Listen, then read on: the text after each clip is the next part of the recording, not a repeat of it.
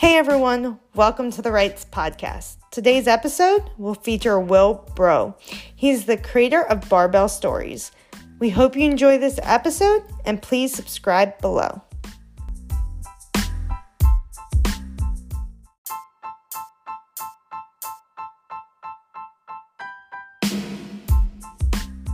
Hey everyone, just want to say a quick apology that there will be a quick blurb in the podcast where I had to handle a phone call since I forgot to put my phone on Do Not Disturb.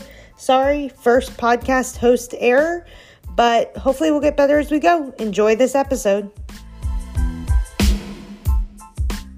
Breault on the podcast today, and I'm excited to introduce him.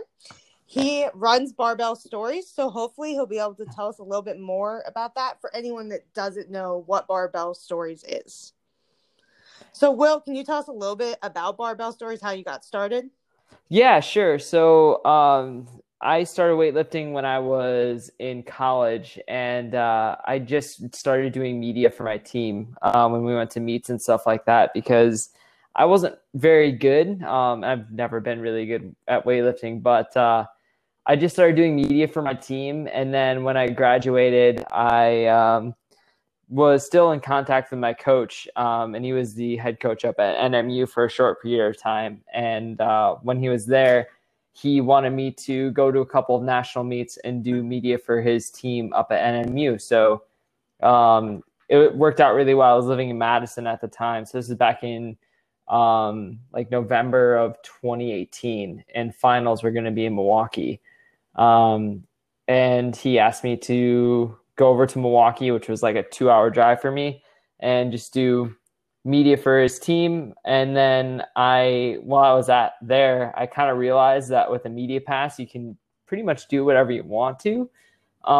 So instead of just taking photos and videos of his team, I took a couple photos of D'Angelo Osorio, and a couple other weightlifters that I was a really big fan of at the time. I'm still a fan of D'Angelo, obviously. But yeah, after that meet in 2018, once I realized that I could do more than just cover the team that I was with, I just started going to all the national meets, and that's kind of how it got started. Just like So did you... Sorry, not to interrupt. Did you start with the pictures of people in the back, or was that like something you kind of fell into over time?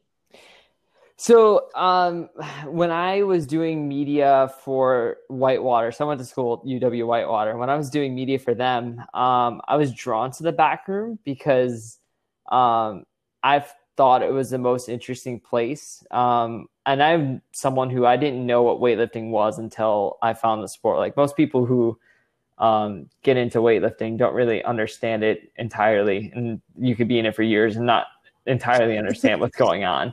I agree with that statement. So yeah, like in the back room, it's just kind of like I felt the most comfortable there because it was chaotic.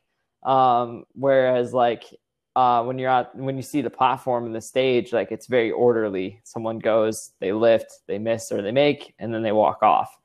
But everything that's happening in the back room, all the connections, like all the coaches that are trying to keep track of like 5 to 6 people at one time and make sure that they're all being counted for and like getting their temps accurately drawn out from when they go onto the platform. I found that to be a lot more interesting. So that's just kind of where I naturally gravitated to. And I frankly find what's going on in the platform to be very boring. So I just kind of gravitate to what I find interesting, which happens to be the back room. That makes sense. So since you were mostly in the back room, I've been wondering, have you had any moments where you're like almost get the bar dropped on you? Like what's the scariest thing that's happened to you in the back room? Because I'm sure like I've seen some pretty crazy stuff in the back room where I'm like, yeah, like I don't think that's supposed to happen. I think the scariest thing that's happened in the back room is being kicked out of one. Oh, okay. So like in Rome, it depended on like who the technical officials were, like if you could be back there or not, or if they were cool with you being back there or not. So the scariest part just being like walked up to by someone in a suit and just being like, "Hey, you need to leave now." And I'm like, "All right, cool." Um, as far as like getting bars and stuff dropped on me, I haven't gotten that close, or I guess I've gotten that close. I just don't get afraid of it. Yeah, I don't know. I tend to like the people I know the best and like I know their movement patterns, I get really, really close to just because they're predictable.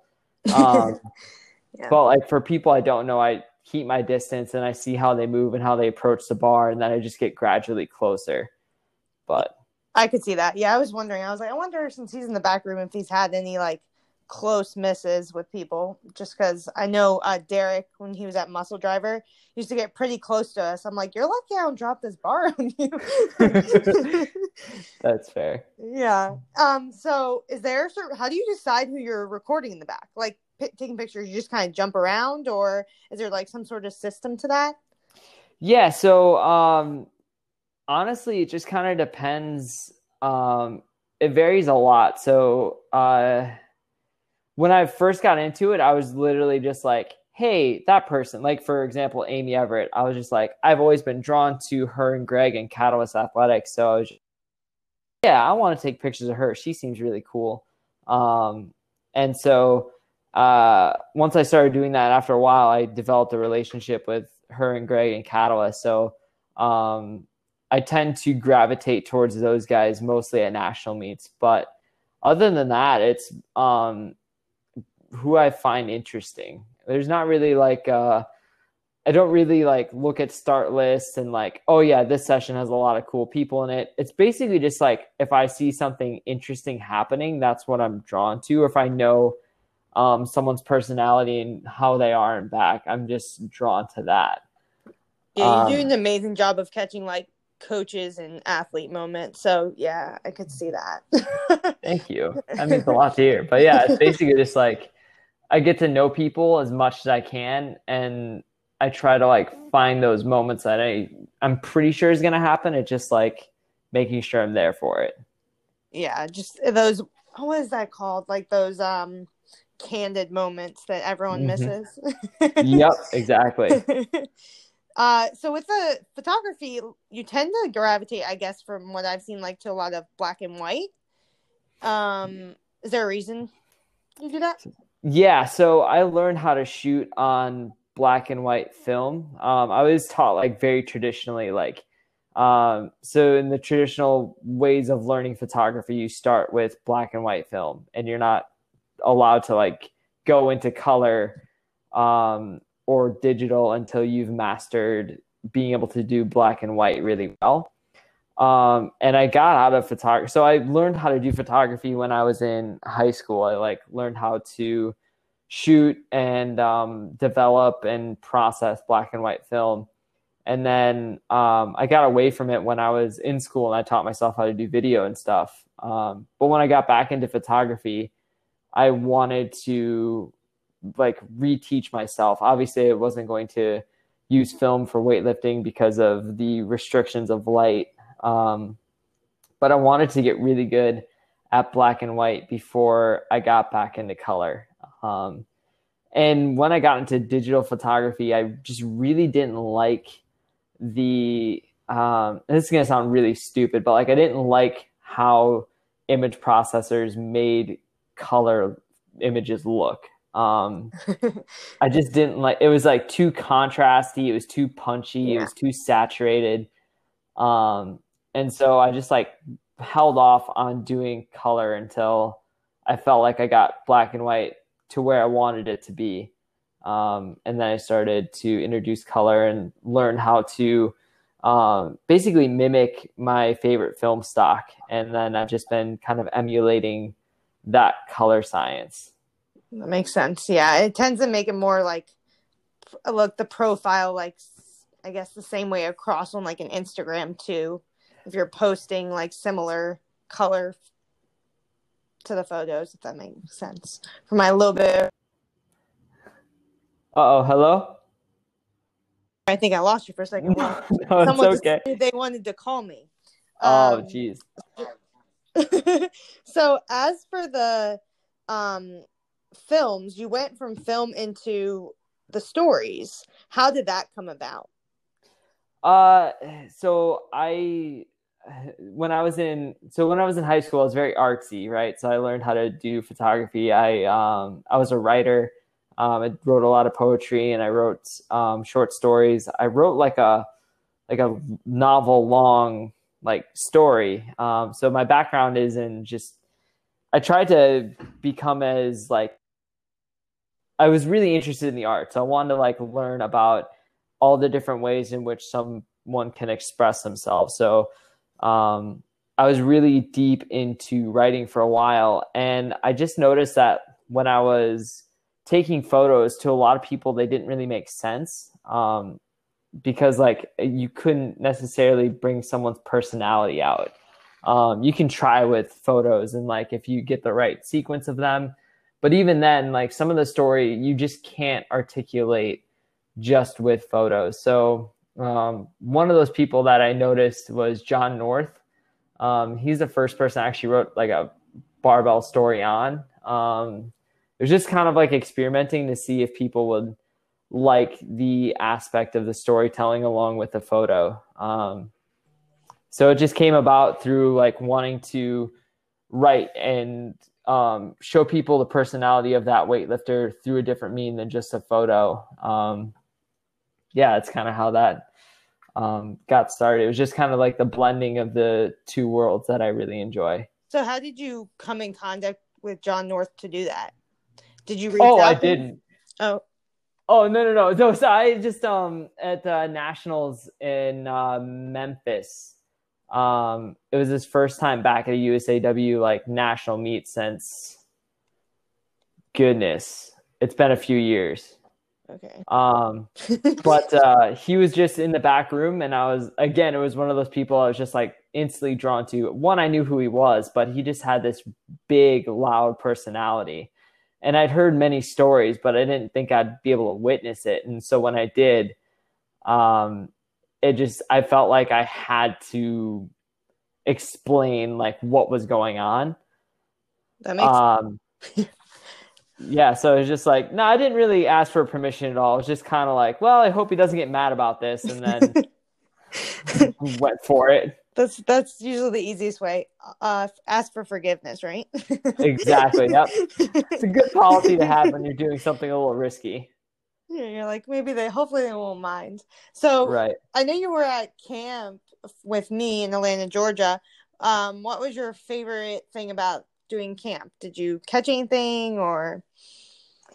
For me, and I was talking to Spencer about this on the Sunday we got there. He was asking me like what my hopes were, and I rarely get to see people training just day to day. The only like teams I've seen be able to do like their day to day training and not like necessarily like leading up to a competition or even at a competition were like Cody Anderson, some of the MASH boys, Kane and Emily, they were also at camp. But I never really got a chance to see a lot of people that weren't part of like the team I was with in their day to day and like how they interact with each other. So for me, it was just like wanting to see what that was like, and kind of like get some insights on how people are. Do they really? Because I've heard stories about like how Harrison's a goofball and is very competitive, but being able to see it and like understand that that's just his being is just this competitive, just fun dude. It was really cool. So, Yeah, I mean, from even my perspective as an athlete, I do think like you hear rumors, you're like, oh, this person's super friendly. Oh, this person keeps to themselves. And it's really interesting when you get a one-on-one interaction with the athlete, maybe that's a little bit ahead of you or competitive. And you're like, oh, yeah, I see that now. right. Yeah. Exactly. Like I've never seen Katie Nye in person until camp. So I was like, oh. This is how she is. She was super nice. Yeah. Yes. Yeah. Yeah. You never know. Like you're just watching and you're like, we'll see. We'll see how this person is in person. That's terrible to say, but Instagram doesn't give you a true insight into no, not at all. Yeah. Right. Yeah, because I'm much more. If I know you, I'll talk a lot more. But if I don't know you, I'm much more quiet because I'm Oh not. yeah, I'm still trying to figure them out. absolutely. So I was gonna say in Rome, you barely said a couple words to me, and then at camp we were just like being able to chat for a little bit, especially at dinner and stuff. You just like, wow, I didn't realize you talked so much. This is cool. yeah, I talk a ton, but only once I like meet somebody. So I'm real quiet at first, in my opinion. Now Right. someone else might tell you I talk a ton, especially my clients. They're like, she never shuts up. Um, So yeah, how did you get to Rome? Did someone invite you, or did you just invite yourselves and stuff like that? Essentially, I was talking to Maddie and Amy about it. And they were both really hoping I could go. And I wasn't necessarily invited by like anyone on USAW or anything like that. Phil has always been somebody who advocates for me and like tries to help me out as best he can to like get me in international competitions, or even like helping me out when I forget to sign up for credentials for national meets. Um, Phil's great. I'm a huge fan of him because he helps me out of a lot of pickles. Yeah, Phil's the best. You can pretty Uh, much call Phil anytime. exactly.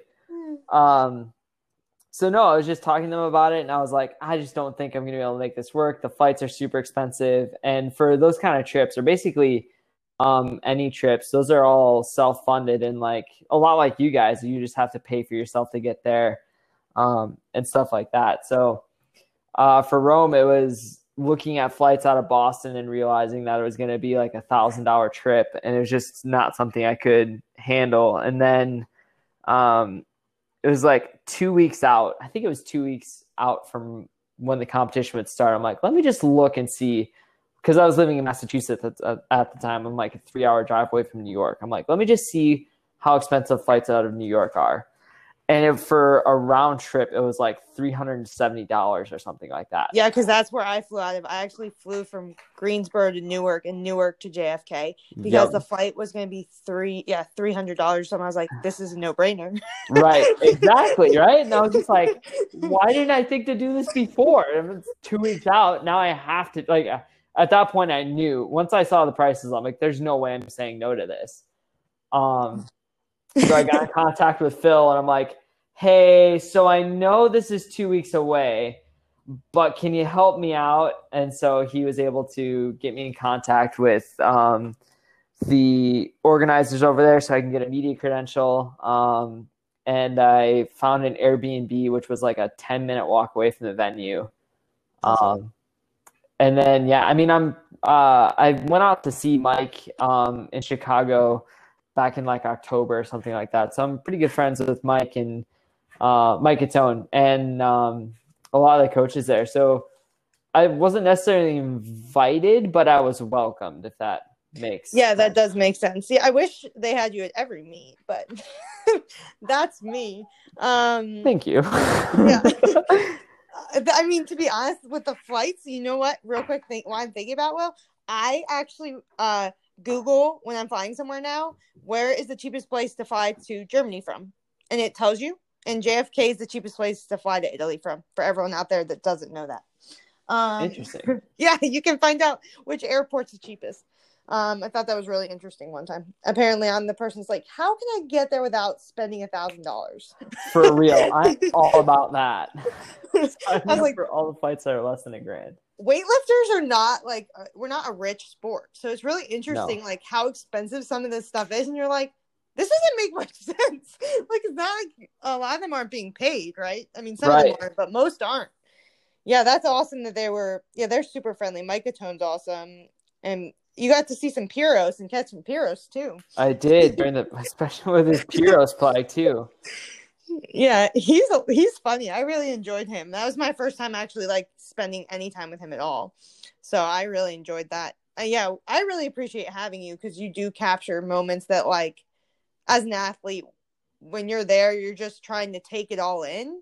So it is nice when someone captures moments that, like, you can't capture otherwise. Like, to be honest, I had to go back and watch the one you did of me with my 76 snatch because, one, I didn't realize there was music playing. You didn't even hear that? No, I didn't Oh hear my it during gosh. my lift. So I was like, whoa, there's a song. That's hilarious. Yeah, and you did capture Pierce and them, so that was pretty awesome to see like their reactions, because like when you're in the moment, to be honest, most of that stuff just kind of flies by the way. You just don't notice it till Yep. later, and then you're really appreciative when someone's captured it. And I'm the worst about that. My mother-in-law will be like, "Where are all your photos?" I have no photos. Like, I'm the worst. So I'll look back and be like, "Darn, I should have gotten pictures of that," and I Yep. won't do it. So having you around is great. So what's your plan for upcoming meets? Are you planning on going to other people's practices with COVID, or what are you doing with COVID? Because now you're like home probably substantially more. Yeah, like a lot more. So before COVID happened, I joked that Boston Logan Airport was my second home, because I would think I was home for about 50% of the month, most months. I was just traveling pretty much every other weekend, or for national meets, I was gone for like 4 or 5 days. But just going to like local meets and stuff like that. And before COVID, the lockdown started happening, I was planning for in April to basically be home for 2 days. Because I was planning on because Power and Grace was going to have a camp in the middle of April. Was that? No, yeah, it was the middle of April. So I was planning on going to Yeah, I remember that too.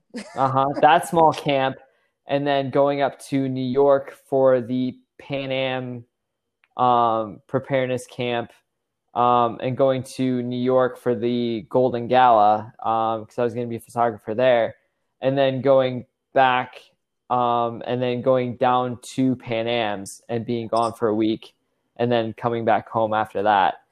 So That's my month crazy. of August was pretty much shot. And then 2 weeks before everything was supposed to happen, the entire country shut down and all the competitions were canceled. Everything was canceled. So it was just like, that month was pretty challenging. I mean, it was challenging for everyone because your entire training schedule got changed. You no longer can train at the gym that you're comfortable with. You got to start looking for equipment and hoping you can find bumpers and change plates. But for me, it was like everything that I was doing just suddenly disappeared. And like just a feeling of a lack of purpose, of like, I've got nowhere to go. I have nowhere to be. There's nothing to really document or say. So yeah. Yeah, have you considered doing like what people did during COVID?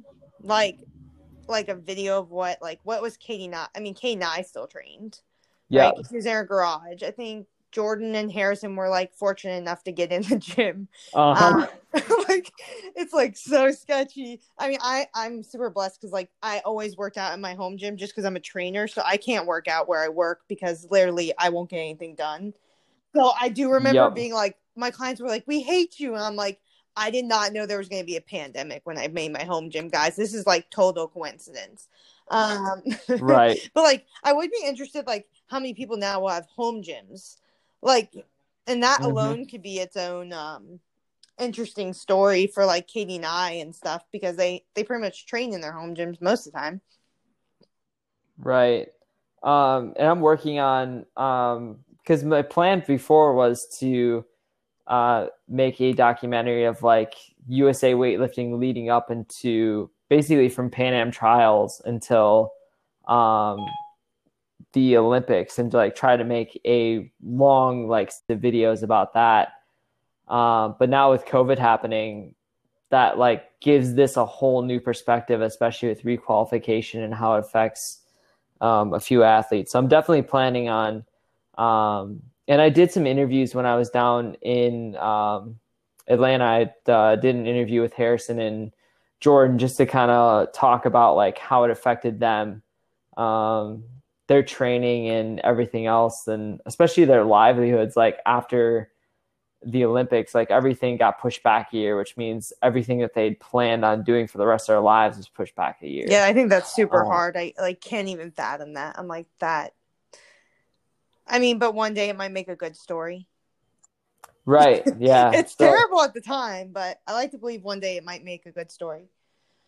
Absolutely. And it just shows like how much people are willing to sacrifice for this sport. Like, I mean, Kane, he's getting up there in age, and like he's still fighting, even though everything, like his plan was after 2020 just be like, cool, I don't need to compete anymore ever. I've done enough. But now that with being pushed back a year, I mean, he has one more year to devote his entire life to one thing, which is making it to the Olympics. So it just, yeah, I mean, I can't begin to even understand how much that impacts someone's life. Yeah, I think when like everything's gone towards it. COVID's made like everyone's lives a little bit more interesting. Yes. even if you didn't mean to, it definitely did. So what have you done during COVID? Like, so you've been home a lot. Yeah, I actually moved down to Texas in the middle. So when I was supposed to be in Pan Am's is when I actually loaded up my car and drove down to San Antonio. And I actually I started up a barbell club with my best friend, Brittany Rucker, who she used to be part of TSS Barbell, but she broke away from that, and we started this club called Bear down in San Antonio. Okay, so anybody that needs a weightlifting club in San Antonio, now you know. Right. Yeah. Especially if you have a home setup, because our garage is getting pretty packed. So if you have a home setup and want some coaching, definitely. But yeah. Yeah, that remote programming life. For real. We have a lot of remote athletes. I think more than 60% are remote.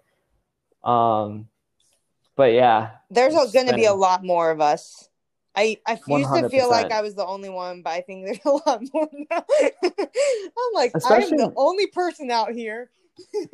Right. And I think people like, so when the gyms closed in Massachusetts, and I basically like was able to borrow bumper plates from the gym I was a member at up in Massachusetts, Mass Barbell, they like handed out equipment for people to use for free. And so I literally just like trained in my parking lot. And this was like in March in Massachusetts. So it was like snowing still, and like, so there were some days where you just couldn't train, but like how nice it was to just like walk down the stairs of my apartment, open up my car door, and just pull out all the equipment and train in my garage, my parking lot without having to go anywhere was super nice. And it wasn't something I thought like I'd be a fan of, but to not have to go somewhere, especially like with the fear of COVID and everything like that. That's really commitment to do it outside in Massachusetts.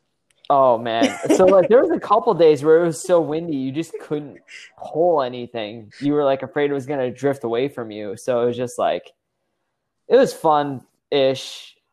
You know, if it was in a garage, I would have a lot more of a good time. But yeah, there was definitely some frustrating days where it was just like, yeah.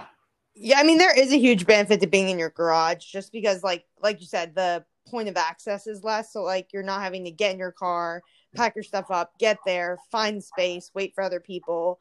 You literally just go out there and start. Mm-hmm. But then the other negative, I guess, is sometimes, like, lack of people around. So, lack of connections. And sometimes people do better in groups. Like, people tend to do better performance-wise when they're in groups. But temperature-wise, you're right. And then temperature, that's the only other factor. Like, it's freezing outside. Who wants to go in the garage? Right, exactly. Like, you literally have to drag yourself out there. You're like, come on, go outside.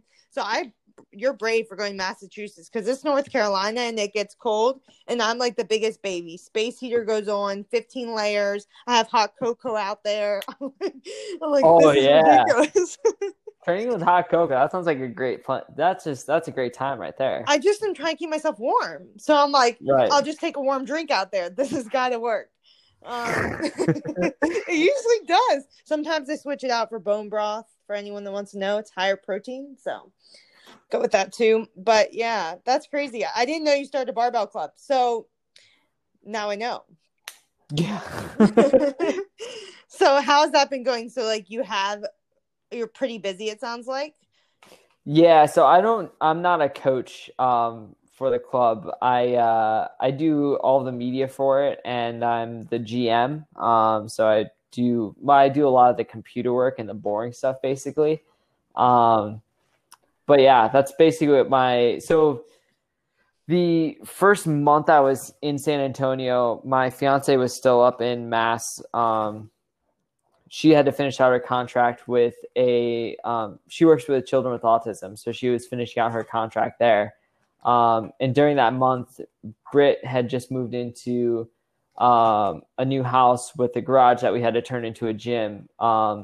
So the first month here was basically just working 15 to 16-hour days, like pulling up weeds and like these bushes in the yard and like completely demolishing the garage and like getting it ready to put platforms in. And we had to drop platforms, and it was just like a lot of labor intensive work. And now it's just like basically just working on a computer most of the day. But yeah, so what I do for Bear is I'm not usually the one that's interacting with the athletes directly and like telling them what to do. I just take pictures and videos of them and make sure that they get everything they need. That's still super important. Yeah. Like programming is important, but so is all the social media stuff. That's how people know you're there. Right. Otherwise it's like, who's this person? Exactly. Yeah. So let me see. What is something interesting you haven't told us yet, Will? I'm sorry I had to do it. No, it's okay.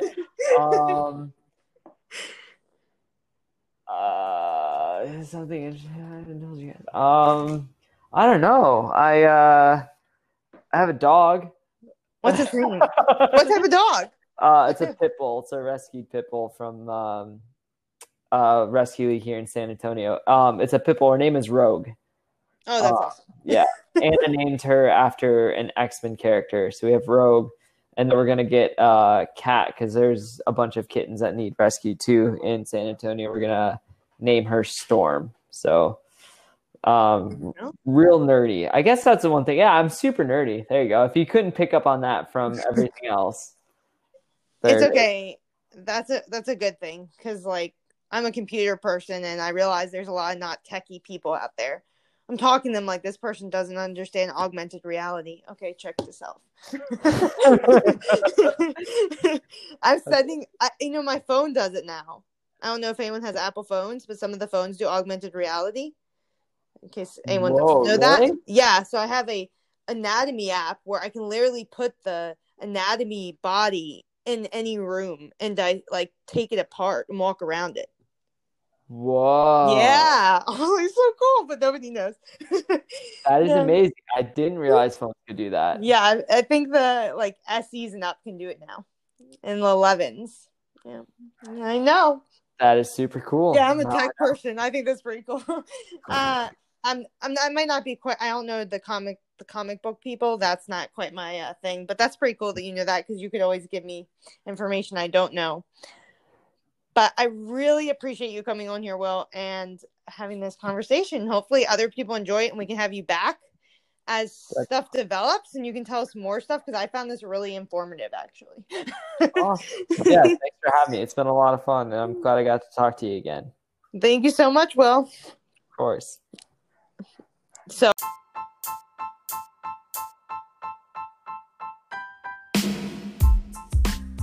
Thank you so much for listening to our first guest speaker. That being said, thank you, Will, if you're listening as well. Again, for coming on. You can check out Will's stories, Barbell Stories, at Barbell Stories on Instagram.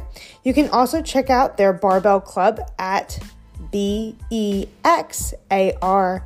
Barbell on Instagram. I also linked their website in the show notes, so feel free to check that out as well. Thank you so much for coming on, and we hope you guys subscribe to this podcast. We look forward to bringing you more great speakers. And that's it for now. Have a great day, everyone.